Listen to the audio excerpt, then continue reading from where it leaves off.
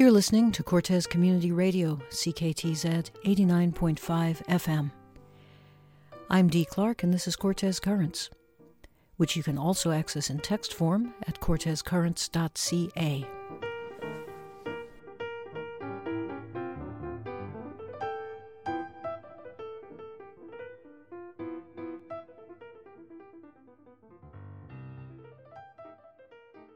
It was a beautiful time, you know. There's these blips in history, and you don't realize that when it's happening, how special it is.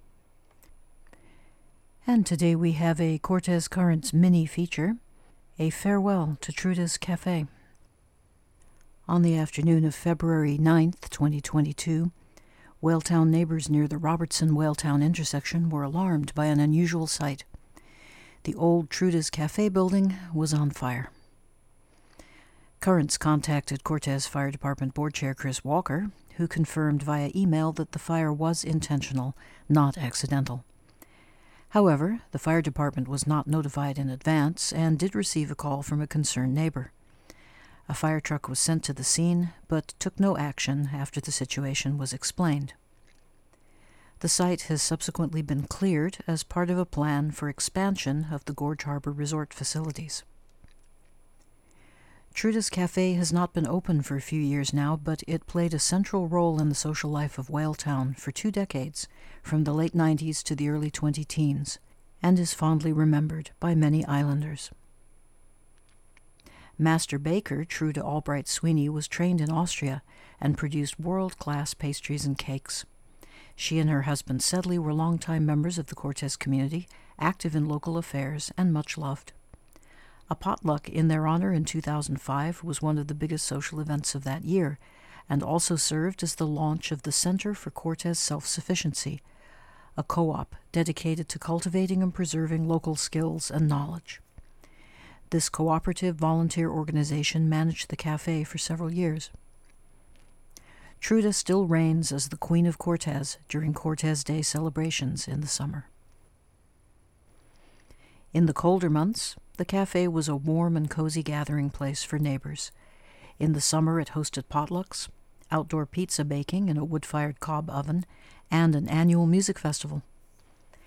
Guest chefs would cook special dinners featuring international cuisine, sometimes raising funds for community projects. Truda's cakes and pastries were famous, not just locally. They also attracted summer visitors.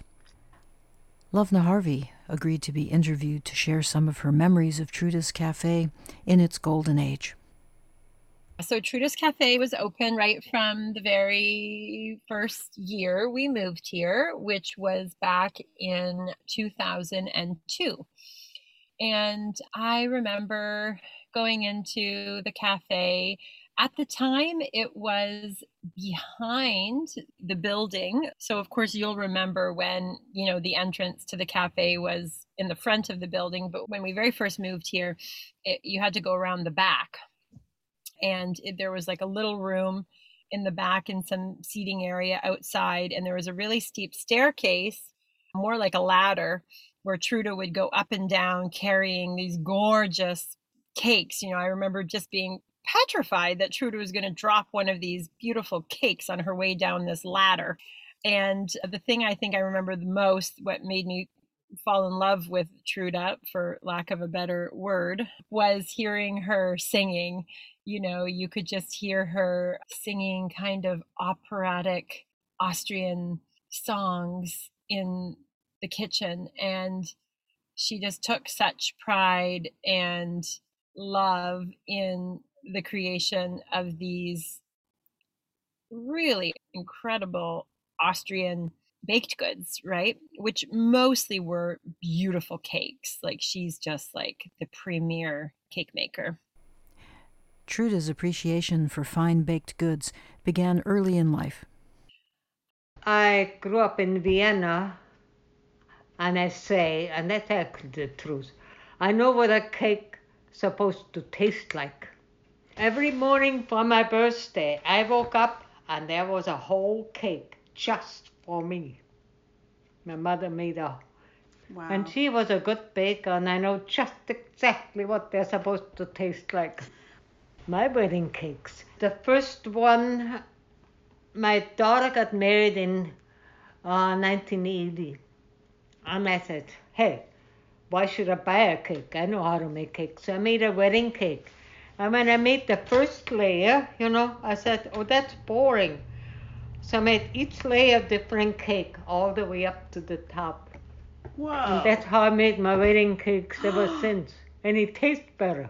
It's really good, Wow.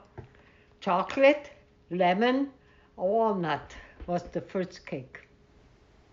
She was just so incredible. And so as I got to know her, just the stories, and Sedley would be there a lot. So Sedley, of course, was her husband, her third husband, in fact. Her first two husbands predeceased her, and then Sedley also predeceased her. But Sedley would come in, and then there started to be this energy, and we ended up creating, through conversations with Truda and Sedley and their love of sustainability and self-sufficiency, and Sedley's experiences in Tibet, and we created the Cortez Self-Sufficiency Cooperative. He did have a book. Like, I remember this little coil notebook, just produced at Staples, just with a little coil binding, that was this guild. And it was, who was a beekeeper, who knew how to garden, who knew how to weld, who knew how to do all these different skills. And that was really what he wanted to do. But then it led to this bigger conversation about how we could make that whole building be the center of this Cortez Self-Sufficiency Cooperative. And there was a cob oven that was built out the back, and there was gardening that was happening there, and a greenhouse. And so we somehow crammed these two kind of enterprises, Truda's Cafe and the Cortez Self-Sufficiency Cooperative, into like one thing. So we actually, through the cooperatives, started to run the cafe, because Truda was never very business minded. She just did it out of love. And her dream was to actually have a cafe where no one paid anything. You just paid what you wanted. You just came in and you got a piece of cake, and if you could only give $1, you gave $1, and if you could give $10, you gave $10. And that was her dream. And she had been to a cafe like that one time in her life, and it left such an impression on her that she wanted for it to be that way. That's what I always wanted it. That's my favorite memory too. It's a place where people could come and just stay and talk, No place you have to buy a cup of coffee and leave. You can. It's a place for meeting. Yeah. Absolutely. That's what I wanted. That's what all Viennese cafes are like. They are places to meet, Quite often, a cafe, certain type of people meet in that cafe, like writers and musicians, they all have their own little cafe. We would have lots of events. It was like a real, like gathering place, for lack of a better word, of community. So we would have, like, someone would put on a dinner, and they would give the cafe or the self-sufficiency cooperative, like, 20% of the proceeds, and they would keep 80% of the proceeds. And so there were some Mexican gals who were staying with me for a while, and they put on a bunch of beautiful Mexican dinners. And then we would have some concerts out behind. The music festival was there for a few years. I remember one beautiful event we hosted, like honoring Truda and Sedley, and like the whole community came out, and we had this massive potluck outside in the grassy area behind. Yeah, just music and dancing and kids, and just so much community. It was really a community gathering place for Whaletown. Mostly for me, it's just like, it was like the feeling of being there, community with the children happily playing outside or in this cute little playroom that Truda, we had made with this like little door, and hearing Truda singing, and delicious cake, beautiful coffees, and yeah, just the feeling of being, being held in community. And I remember like my daughter Asha did like a little apprenticeship with Truda where she went and they would bake together, 2 mornings a week, and Asha would help run the cafe. And that was really formative for Asha, just having that experience so close to home, but also to be able to have that mentorship from a senior who was so just grounded in like a higher principle. She's never petty, Truda. She doesn't hold on to anything. I went over there the other day and said to her, well, what do you think about the cafe being gone? I'm screaming, of course, because she's very, very deaf now. And she's like, oh, well, it was a really old building. That's, things move on. Like, no attachment. Yeah, I didn't see it being torn down. Okay. Actually, I don't have any attachment to the building. The woman has no attachment to anything. It's really amazing. Sadly, all good things do come to an end, even Truda's cafe. Truda herself, the Queen of Cortez, is finally abdicating. I'm leaving, probably for good, the end of April, I think. No. Listen, I'm 88. I would like to live with my kids. So that's what I'm doing. Yeah, I'm moving to Rochester, New York. That's what happens, when you get older, you have to figure your priorities.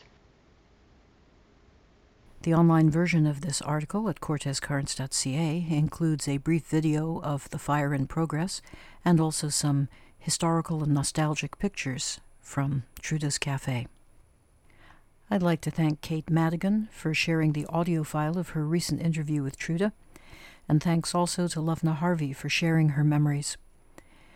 Truda's 89th birthday is coming up soon, and there's a plan afoot to throw her a memorable birthday and bon voyage party. Contact Lovna if you'd like to be a part of that. Just a reminder, the views and opinions heard on this program are not endorsed by Cortez Community Radio, its board, its staff, its membership, or any granting agency, but are those of the writer, producer, and guests.